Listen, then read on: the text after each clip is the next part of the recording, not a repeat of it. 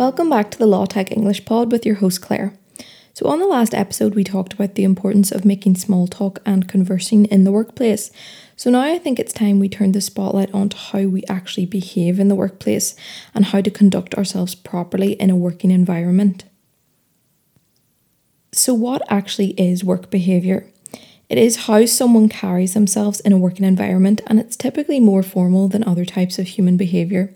So it's also worthy to note that there are varying levels of behaviour expected from employees according to their job role. So there is no universal requirement for workplace conduct. And we know that every workplace has a different environment and a different spirit, but we also know that every workplace shares a common aim in being productive, efficient, and peaceful. And this is heavily influenced by the way in which people behave in the workplace. So in this sense, we can categorise workplace behaviour as either appropriate or inappropriate. So if we're talking about positive behaviour, we can define it as actions that create a positive working environment, or it enables others and encourages others to work more effectively through what we say or our actions. So some positive behaviours that we can carry out in the workplace might be engaging with your team and working well with them, as well as showing gratitude. You can also have a positive attitude towards your colleagues and maintain personal hygiene and a dress code that is appropriate for the role.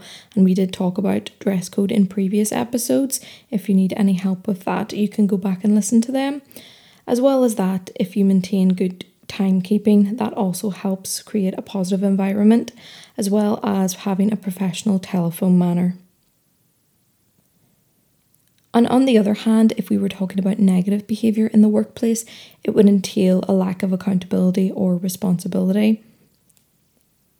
And that could mean a colleague is rude or disrespectful. It could even mean bullying towards other clients or colleagues in the workplace. As well as that, it could mean gossiping about other colleagues in the workplace in front of them or behind their back. Interestingly, positive work behaviour is also associated with higher performance, productivity, and better feedback. Part of the way we can create a positive workforce is by promoting an inclusive working environment.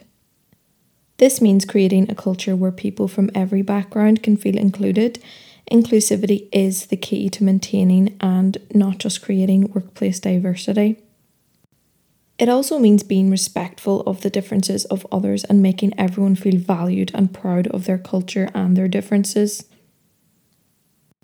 And there are studies that show that inclusive companies and businesses are more likely to create a positive workforce if they reflect a different variety of backgrounds and experiences.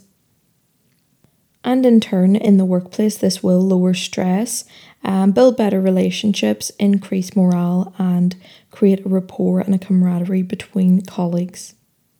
So companies should make sure employees feel included and respected regardless of such things like gender, age, race, religion, sexual orientation, physical conditions, cultural background, or country of origin.